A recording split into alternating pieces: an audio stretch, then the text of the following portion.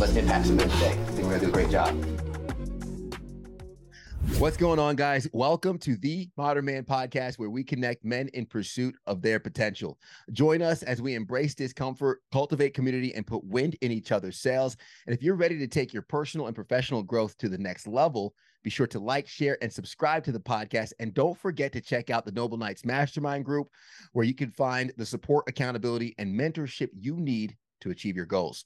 Join us to become a part of a community of like-minded men on a mission to improve themselves and elevate their capacity for life. And I'm excited to get some wind in our sails today.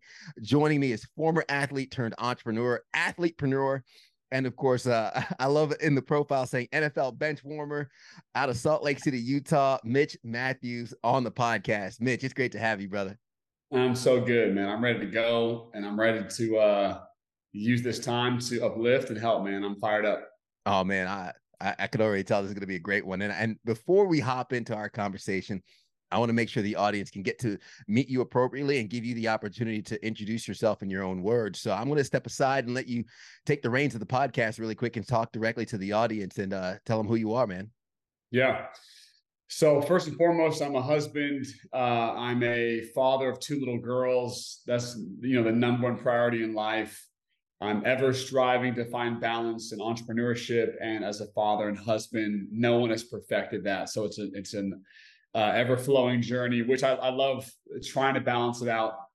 I'm obsessed with my family, but I'm also obsessed with business. I was a fortunate athlete. I played Division I at Brigham Young University, BYU out here in Utah, and then I played a couple of years in the NFL afterwards. Was able to live my dream job, had a fantastic experience. But the reason I say I'm fortunate is because most athletes, they struggle post-football or post-sport to find their next thing. And it takes them a long time. And sometimes people never come out of it. They can't escape who they used to be. But fortunately for me, I'm just as excited about being an entrepreneur as I was an athlete. So I'm very fortunate that way. Even when I was playing, I was always looking forward to the next chapter. Trust me, I was obsessed with ball and I did everything I could to maximize my potential. But being an entrepreneur, husband and father, it's a journey I've loved just as much as being an athlete. That's who I am now. If you look at my Instagram bio, it says athletepreneur because I still treat myself like an athlete now in the gym, and I'm an entrepreneur. So that's just sort of how I identify, and I love the life that I'm living. Man, that's fantastic. And my career certainly did not take me as far as yours did, but my friends and my coworkers get on me because I said I'm an athlete. They're like, "What do you mean you're an athlete, Ted? You work on the news." I'm like, "No, I'm an athlete." And it's not that I feel like I can still get out there. I still have it. But to your point, my mentality is I still hit the gym. I still work out. I get my heart rate up and just treat my body with the challenge of fitness, which for me makes me feel like an athlete. I eat like one, train like one, try and stay healthy. But I want to touch on something you said about being that fortunate in terms of making that transition, because I do see, whether it be some personal friends of mine or some stories that we've read about, that transition from athlete to what comes after is so hard. What is it that makes it so difficult? And if anyone's listening or watching on YouTube and they're kind of going through that identity crisis themselves, what words of encouragement would you give them to find that next chapter? Yeah. First, I want to say that it's not just athletes that have to make the transition. It could be someone who got all A's in school, was the valedictorian, but then struggles to find their passion, or then they put their identity in the classroom and not necessarily in the future. And so how I always think of it is I had confidence in myself as a human being that I could do anything that I put my mind to. I didn't just have confidence in myself as a football player. It wasn't Mitch, the football player, right? It was just Mitch. He happens to be playing football right now. And then when this thing is over, which football ends, sports ends for every athlete in the history, it always will end. And I saw that coming, whether it's 10 years in the NFL, 2 years, 5 years, it was going to end at some point. So I didn't want to have a crash and burn phase where people felt bad for me for 5 years because I didn't know what I was going to do. I wanted to be someone who went straight from the football field to business and had this sort of seamless transition. It wasn't easy, but I had confidence in myself as a human to go from rookie to ball player, good ball player in anything that I chose in life. So I've been a freshman who redshirted because he wasn't good enough to play, to being the featured player on the team in college. And then I went from undrafted in the NFL to playing a couple of years. So I was used to being that rookie, but still being optimistic about what the future was going to hold for me. And so when I was a rookie entrepreneur, I was just as excited because it was just confidence in myself to be a rookie and then turn into someone notable in entrepreneurship. So to me, it was confidence in me, not confidence in just the sport I played. Yeah, man, that's fantastic. I think about the bird on the branch, right? And the bird on the branch isn't comfortable because it believes in the strength of the branch. It's comfortable because it believes in the strength of its wings. So even if the branch breaks, it could still fly. Love that. Which is fantastic. You touched on early on, and I love, this is why I love letting the guest introduce themselves, because I can really, find out the identity of what's important to them. And you mentioned being a father, your two little girls, and going through the deep dive on you, man. I saw you talk about coming from a boy's background and a masculine background, right? Mm-hmm. BYU, you have the locker room, you have this masculinity that you're surrounded by, and you're kind of bred in this environment of the boys to now operating in a life with you and the girls. How has that transition been, and how has the masculinity upbringing in that locker room fed into the gifts that allow you to show up as a man in the women's lives around you? Yeah, such a good question. I'm so glad you asked it, because I've had a strong epiphany recently of sort of the difference of a man that I have to be. And I told someone this recently, is what made me a good football player was I was aggressive, I was full of anger, I was cocky, I was arrogant, I was self-centered, I was all about me, I was all about winning and other people losing, and I'm a winner and they're a loser. And if you look at it, a lot of athletes are like that. And a lot of really, really good ones are like that, because I was selfish with my time because I wanted to make sure my body was right. So instead of hanging out with the friends all the time, I was in the weight room, I was in the gym getting right, or I was watching more film. I had to have an ego at the time because I wanted to protect the image. I wanted to protect the status. I wanted to do all these things. And that's what made me a good football player, was I was the hardest worker in the room, and no one was going to get in the way of my dreams and goals. And those qualities, aggression, anger, self-centered, all those things made me a good athlete. But you know what makes a really bad dad? All those exact same things. Yeah. You know what makes a really bad leader and a really bad entrepreneur is all those exact same things. And so how I look at it is, what makes you someone in a certain environment doesn't necessarily make you right in the next environment. So it's looking back at football and saying, what are the good lessons I can take? When was I an amazing leader of the team? When did I really help my teammates? Okay, I can take that one, but I got to leave this to the side. And when was I really playing my best ball? And when was I maybe over the line with how egotistical I was? I'm going to take the good ones and leave the bad ones.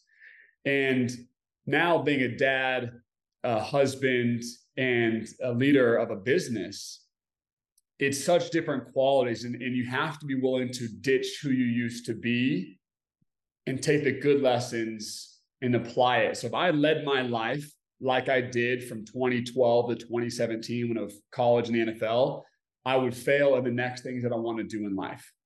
And so being vulnerable enough to be like, look, those things were rad. Being that guy was rad then, but those things do not serve you now. Not at all. And I've taken the good lessons, or tried to, and tried to shed and ditch maybe the parts I wasn't super proud of, being so self-centered and just winning and losing. And it's I like the journey that I'm on as a husband and father. And the qualities I want to be known for are different than the qualities that made me a good football player. And I'm totally okay with that. It's seasonal. Life is very seasonal, and you have to reinvent yourself. Yeah, that's fantastic, because I mean, we've said on the podcast over and over that the old self has to die for the new self to live. And usually it's the ego that holds on, white knuckling that old identity and those traits that have actually played into our success. And that might be the hardest thing. It's like, this is how I got by, right? Think of like maybe that poor mindset, saving money, hoarding all your coins. And that's what probably got you out of poverty. But what gets you to the next level might be loosening up that grip a little bit. And it's almost oxymoronic to think of that. But it's so true of learning those good lessons, applying it. And speaking of your athletic career, I saw a video you were talking about, and I thought this was fantastic, the way you broke it down of the difference and the importance of competition and collaboration, and how you look back at your playing days and you would have incorporated a little bit more collaboration than your competition. And while that is very applicable to an athlete, I also see it very applicable in business and in life and how we show up. So how have you taken that lesson from your athletic career and applied it to business in terms of competition? Because there is business in competition, but there's also collaboration. How do you sew between the two? Perfect. Very good question. Competition, there's times where it's all you have, and it fuels you to a new level. It gives you this increased amount of adrenaline to run faster and to make plays on the football field and to hit harder and to be stronger, right? If you see a guy bench pressing 10 more pounds than you, the competitive side, you will say, no, I can do that too, right? So competition is not a bad thing in any way. A lot of times it has completely saved me because when I'm up against, as a wide receiver, there's a DB in front of me, I'm not looking to collaborate with him. I'm looking to crush him, right? And he's looking to crush me too. And that's healthy. We'll both get way better because of it. I was a DB. Oh, there we go, man. There we go. I can already feel this tension. You know what I'm saying? Oh, yeah. But the reality is there's times for competition, but there should be more time for collaboration. If you look in the business world, if you're in an industry, let's say you're a personal trainer, there's a lot of competition around, and you can hate and spew negativity and say, why you're better than these people. But when you're competing, your head is down. It's just with what's right in front of you. It's the receiver who's a foot in front of the defensive back. I'm going to crush this person right here, but your head is down. When you're looking in your city and you're in Charlotte, I'm in Salt Lake, and let's just say, for example, I'm that personal trainer. If I'm just competing, I'm only looking in my little small pond, and I just want to compete, say why I'm better than this person. And then you realize, first of all, what's even the win? You have a couple more clients than the next person, and you make an extra 20 grand a month. Like what's the real competition that you're winning here?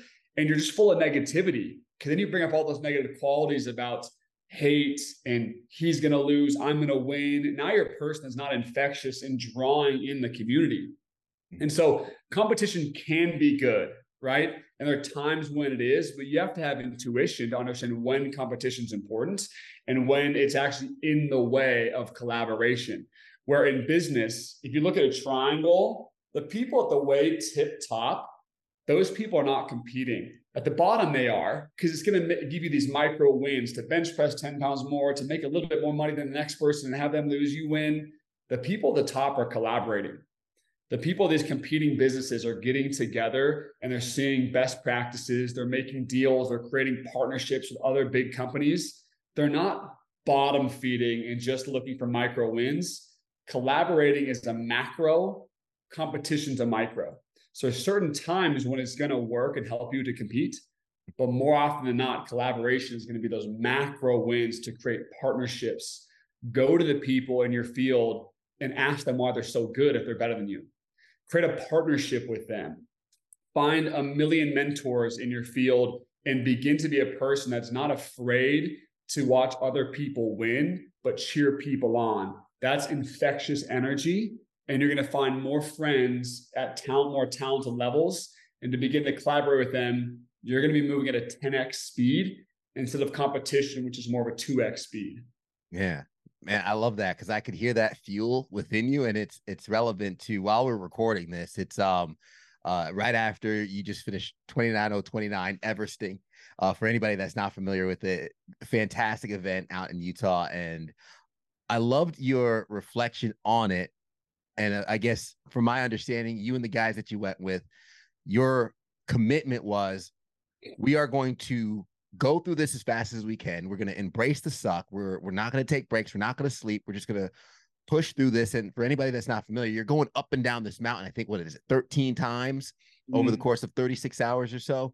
But your commitment to doing that was over the sole purpose of, so we can get to the top and cheer everybody else on. Talk about that experience, what you took away from 29.029 and how it was embracing the suck through the process. Cause I can only imagine, bro. Yeah. Well, first of all, let me say, like, I'm not going to sit here and say, like, I just conquered that mountain, dude. They kicked my freaking butt, man. Oh my gosh. Like, it was insane. But they're back to the same energy that we were just talking about before. If you're there to compete, think of the energy that you're spewing out. When you're competing, you're saying, I hope you lose so that I can win. That's so micro. It's so little. So what if you pass someone on the mountain? Like, so what, right? And so my mindset going into this, it was 2 weekends ago, was the faster me and my 10 friends finish, the longer we can be at the top of the mountain, watching people come up and finish their laps and finish their entire race and cheer them on. And I can tell you right now, being at the top of that mountain for those 8 hours, cheering people on, was the reason why I'm going to do it again next year. It wasn't because I passed people for those 24 hours or whatever. That didn't fuel me. That didn't get me. That doesn't get me out of bed to say, I'm going to sign up so I can go kick people's butt. Like, that's, that'll make me walk a little faster. But the real reason why was, I'm going to work my tail off and be so good myself that I can be the mountain longer and help people through their struggles. Now I'm in a position of leadership, collaborating and helping and serving and being there, handing out water, cheering people on, giving people a pat on the butt, hugging them to help them go faster, so that I can be in a position of exuding love to people and not exuding hate, meaning I hope you lose. Does that make sense? So the realm that I've stepped out of in football is competing every second of the day to how often can I collaborate? And at the top of the mountain, you know who was there? The really, really fast ones that I could ask questions to. How the heck did you go so fast? What were you eating? Now I'm in a collaboration room at the top of the mountain.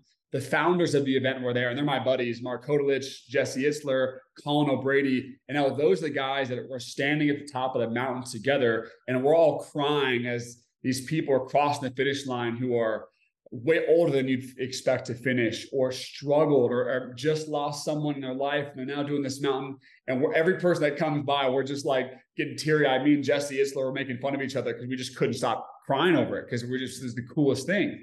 And so now every challenge I have in my life, I say, how can I get away from competing and collaborate? And so I can tell you, on the mountain, as hard as it was, my self-talk was way more positive. Positive self-talk helped my muscles perform better. It helped my mindset. It helped me push through the pain I had in my foot and my knee and my whatever else, because I was in the sphere of, I'm going so fast, not so that you lose, so that I can actually help you. It's a totally different sphere of consciousness. It's a totally different sphere. It's a totally different paradigm. You're in a completely different space mentally. And so that's why I love this past weekend, was I was more willing to go through the suck than I would have been if I was out there to compete. I was way more willing to go through the hardest parts, knowing that on the other side of it was going to be my favorite part, which is helping people. Yeah, I could just see you guys at the top of the mountain. Like, I need electrolytes. Why? From sweating? No, from crying, man. yeah, it was crazy, man. Seeing some of the stories that people finish. Me and Jesse would look at each other and just, anyways, it was just funny, man, how impactful that was. And that right there during the mountain, I was like, I'm never doing this again. Never doing this again. But then I get to the top, I'm like, wait, of course I am, obviously, because I'm in a space of exuding love and helping, instead of in a place where I'm just trying to beat the person next to me.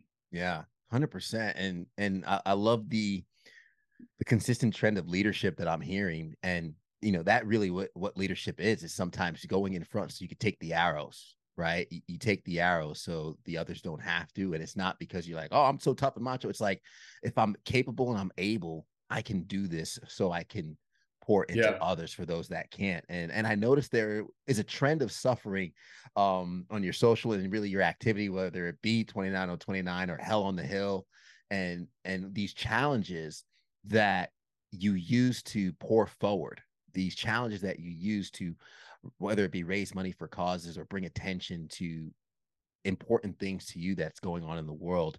What do you learn through that suffering? What do you learn through those hard challenges that you put yourself through?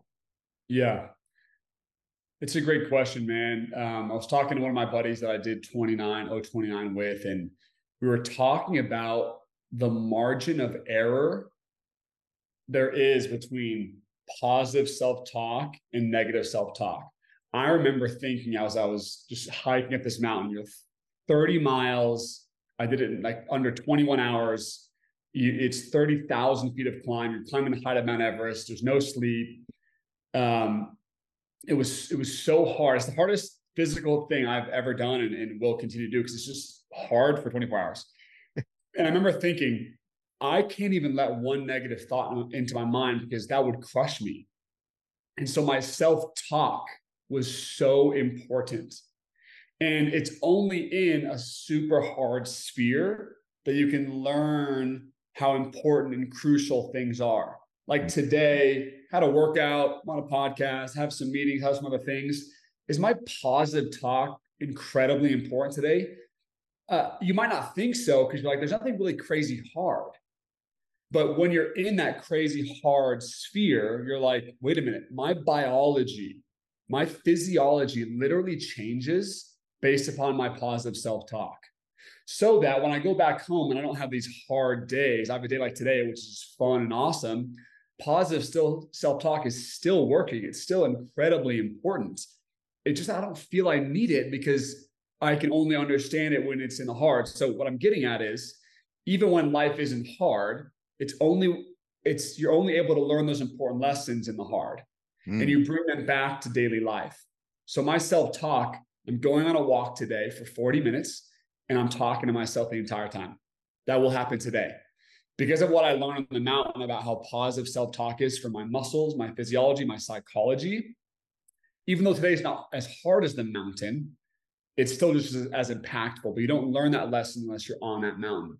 So that mountain that I keep talking about is any mountain, 29, the fitness challenge you have, only learn the really important lessons when you're at the brink of collapsing.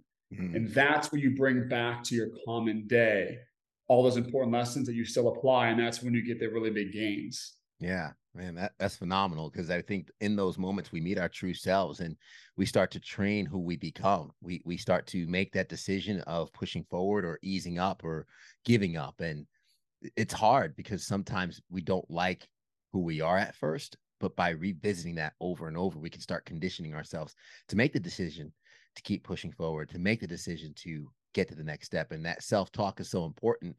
And I tweeted this a while ago, or the artist formerly known as Twitter, X now.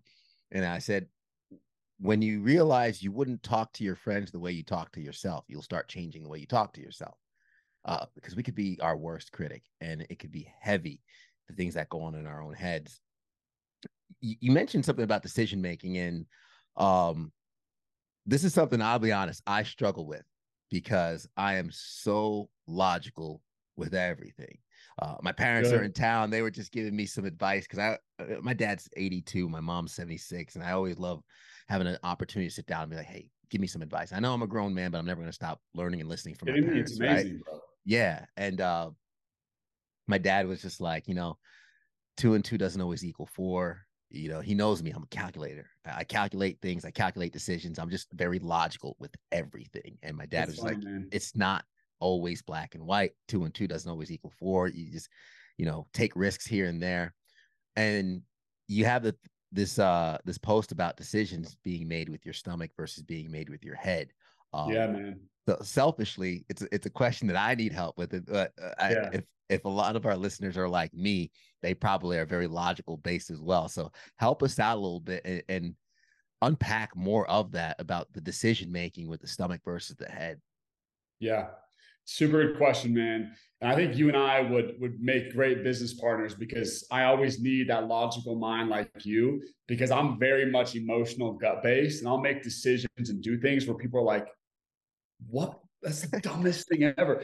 But I'm so gut based, and so how does this tie into my emotions, that I always need someone like you to like keep me in check and keep me regulated, you know? So just so you know, like who you are is exactly who you need to be. But I think that someone like yourself has such a great advantage, because if you can learn to tap into the gut, you'll be able to take that gut feeling, which is called your second brain, and then take it to your logical brain, and then logically make everything work. Meaning you have a business idea that won't stop leaving your gut. You're like, I can't stop thinking about this, man. And most logical people, they just shut that off. But in reality, that was a beautiful thing that needed to come up. And then your logical brain will take over. And if you can take that logical brain that you have and say, I'm actually going to take the logical brain and take my gut and work together, and I'm going to create that business, you're going to be able to create whatever you want in life. So hats off to you for recognizing who you are. But being able to tap in your gut is so important. And I'll tell you why.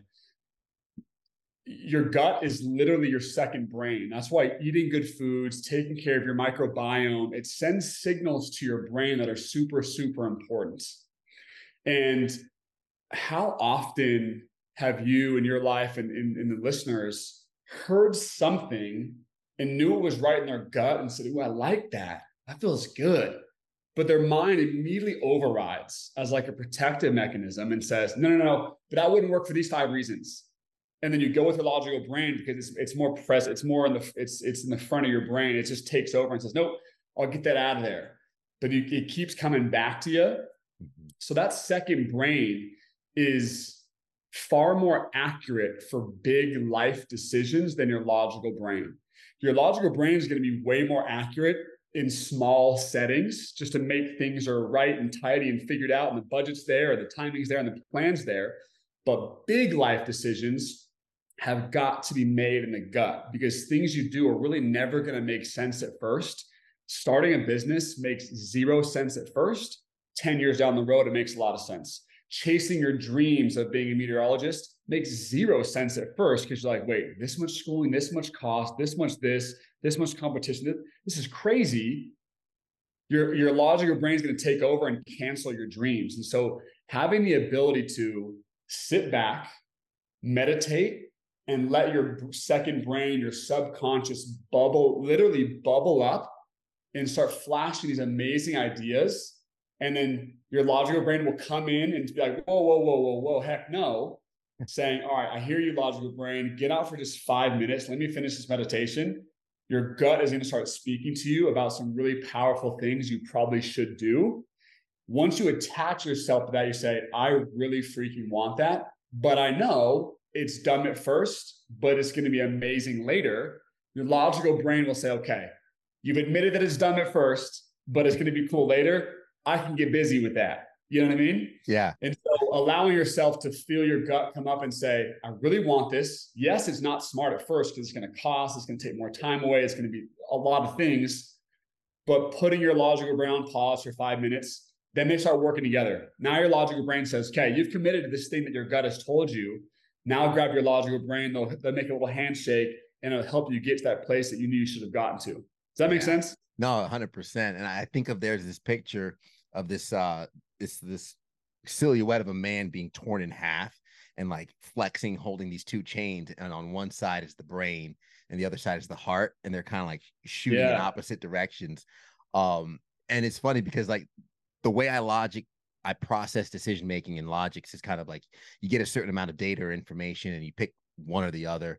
And I'm very good at, when I make a decision, completely forgetting about the other side and just making it work. And the way I process that advice that you just gave was, well, let the gut make the decision and have the logic make it work, right? Like exactly, yeah. Your gut's gonna say, let's do this. Your logic brain's gonna be like, no, let's not do it. But you're jumping off the cliff, and then let the logic build the parachute on the way down.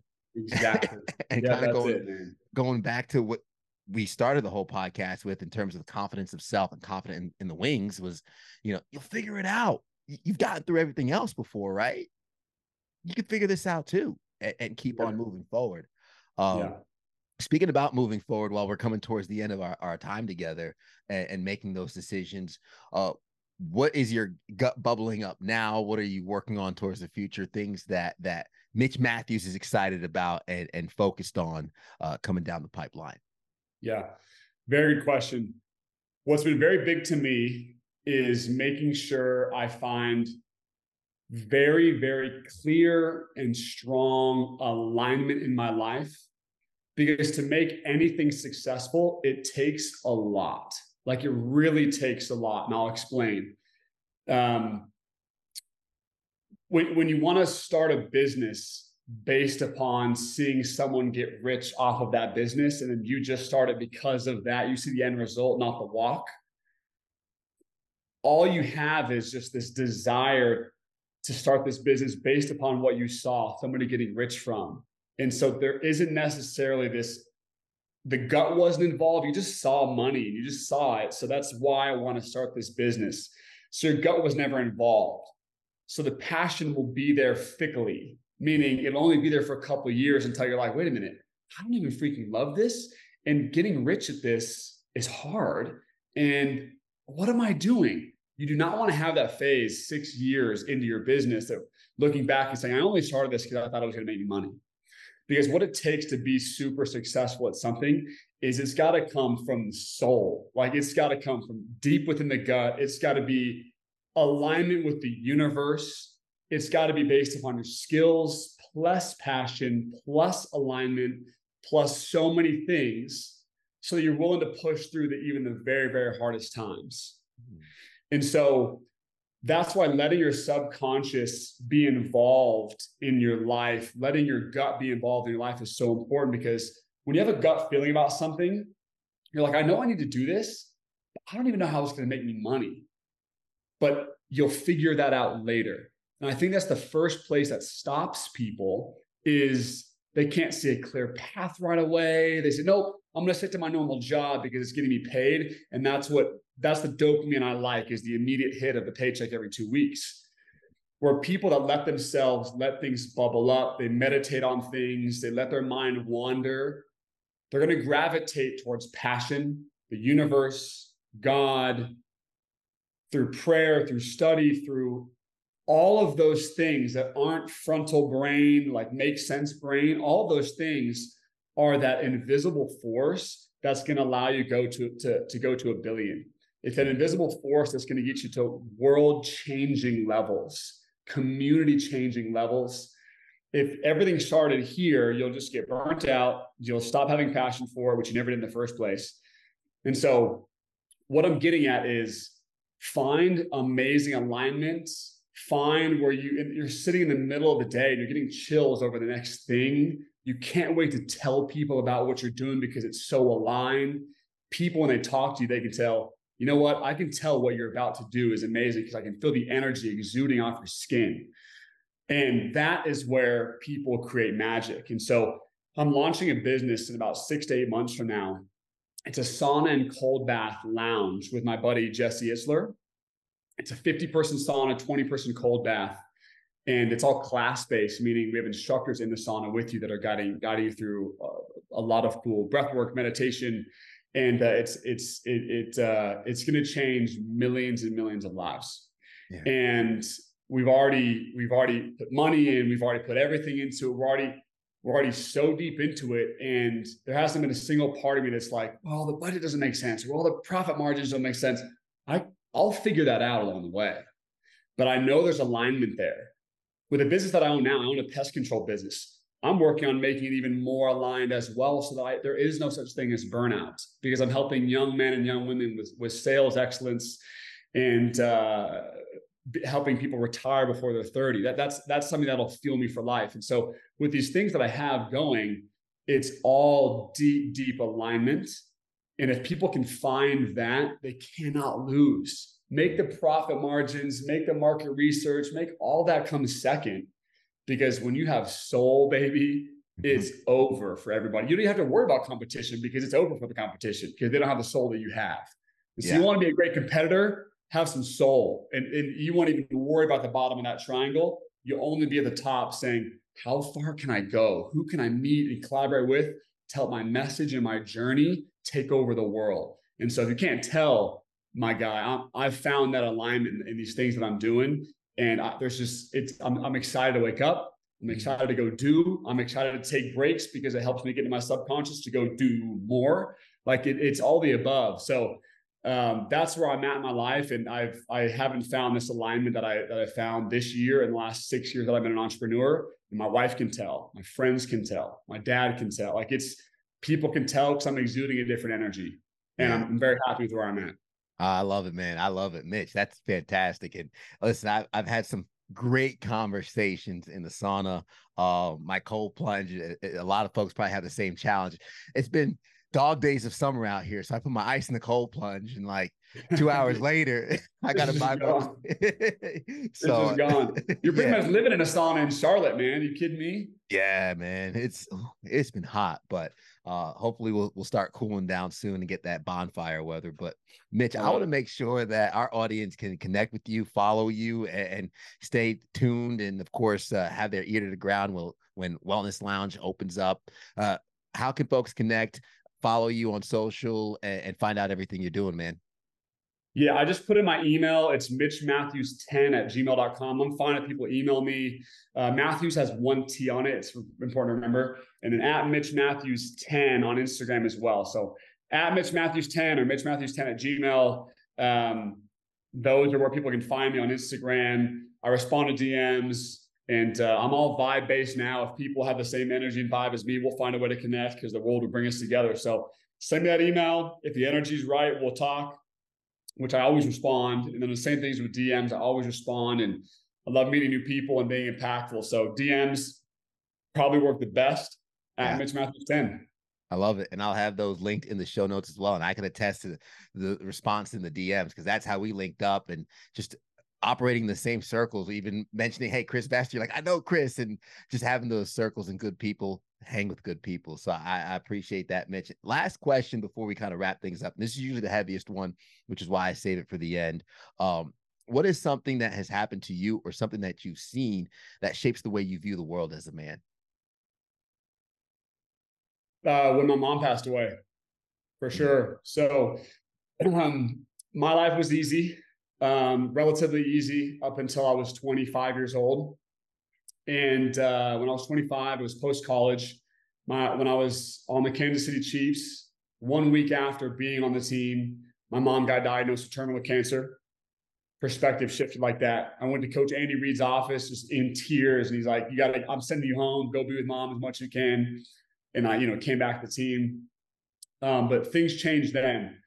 I got engaged to my wife at that time, and my mom was really sick. The Chiefs had cut me, the Browns had cut me, and I had a wedding in about a month. And I got married. Now let me back up. Actually, we had the wedding planned about a month away, and the doctor had told my mom, "You got about a month to live." And so we're like, do we let's just get married next weekend. Like, who cares? We'll have a small wedding just so my mom could be there. And fast forward a few weeks, my mom had passed away. We had her funeral the same weekend as our wedding. So we buried my mom on the ground. People came into town wearing the same outfits they wore to my wedding because it was like a few days apart. 2 weeks later, the Minnesota Vikings cut me. I got picked up by the Miami Dolphins like a couple of days after. You can just imagine like my life at that point, going from like, I was always winning to like, what is going on? Like, this is absurd. And that was a huge perspective shifter for me. I was very angry. I was very ticked off. I was envious of people who still had their mom. I just was out of whack, man. And that was the old me. And so what I've realized lately is letting go of that anger, letting go of that pissed offness, that self-centeredness, and actually giving more to people has actually helped me heal and cope and live a completely different life. So what has shaped me as a man is letting go of thinking that competition and anger, looking cooler than the person next to me, those things are a crusher of a man. What you think, when people think of Americans, they think that's what a man is. Win, compete, look cooler than the next guy, you're a man. That is so not what it is, brother. It's actually serving, collaborating, uplifting. Last night, my wife and I had 10 couples in our basement for a breathwork session to collaborate with other men and women and to build community. That's what I think masculinity is nowadays, is serving, uplifting, loving, caring, and getting your job done as a husband, father, business person with love, not with you lose, I win. That's not what a man is. That's not what a leader is in 2023. I firmly believe that. That's how I'm living for the next however long I'm on this earth. So because of hard times that came to me, because of how I reacted initially with anger from it, it actually delayed the growth. And where I've been this last year has been amazing. And I lead differently. And I think that's what a man is. And everyone's going to learn that, I believe, Ted. Everyone's going to learn that that's what a man is. And that's what we should be doing. And over the next 10 years, I think you're going to start to see some of our best men. I really do. Yeah. It's less about I'm better than you, I'm more macho, I'm more cool. It's about who's serving the most. And you can't really lose that game for who's giving the most, right? There's no winner and loser there. So that's where I'm at. That's what I stand by. And I know you're that guy. I can just tell it. You got this exuding spirit and energy about you that I love talking to you, man. Let's do it again. Yeah, absolutely, man. And I'm sorry about all that, but I appreciate you sharing that. And honestly, gratitude to your mom for giving us the gift of you in this world and everything that you do, because so many people are going to be better because of your presence and the growth that you've gone through and the work that you've put in. So thank you for sharing that, brother. Appreciate you, brother. Appreciate it, man. Mitch Mathews, this has been fantastic. And yeah, we might have to do this again at some point, but I mean, yeah, absolutely. Unfortunately, that's our time and I'm going to have to wrap it up, but I want to recap some of the gems that you left along the way. Cause I know a lot of people listening, they're probably cleaning or working out while they're listening to the podcast. Keep doing that set. Don't worry. I wrote down the notes for you guys, and how you started was, most athletes struggle, but it's not just athletes. Anyone who holds on to an identity struggles for that shift because they've put their identity in whatever it is they're doing or whatever gift that they've had. Right. And it's hard because they don't have the confidence in self. They have confidence in that thing. But confidence in self will allow you to transition into the next chapter of life, letting go of that ego so you don't have to hold on to those traits that was probably good in one arena, but won't serve you in another arena. As Mitch mentioned, going from football to being a father, husband, taking those good lessons and pushing them forward. Competition isn't bad, but it keeps your head down. You can't see the field. You can't see the whole scope of things. It's very micro focus, but collaboration gives you that macro focus and exude love to be a great leader instead of having competition where you're exuding more hate. Positive self-talk can help. Negative self-talk can crush. And then going through hard things, taking the arrows as the leader so you can pour into others. And that hard teaches you lessons along the way, tapping into the gut with those decisions, because the gut and the head can work together, but let the gut make the decisions and let the logic make sure it is successful. And it takes a lot to be successful, which is why you need to have that passion that runs deep. Of course, when you have soul, baby, there's no way you can lose. Mitch, this has been fantastic, brother. Thank you so much. My dog. Yes, sir. To the audience, thank you for making it to the end. You know what I'm going to ask? Hit that like button, hit that subscribe button, share this with somebody you know can get value from it. It's the best compliment you can give us, and leave us a rating to let us know how we can be better, how we're doing, because we love hearing from you, and it's the only way that we grow. Yeah, please keep following Ted, man. This guy's got a great energy. I love what he's about, and I can tell this guy's going to change the world, man. So please do what he says. I love it. If that's not enough endorsement, I don't know what it is. I promise I didn't pay him, but we are going to catch you guys next time. As we always say at the end of the episode, everybody wants the sunshine, but they don't want the rain, but you can't get the pleasure without first the pain. Let's grow.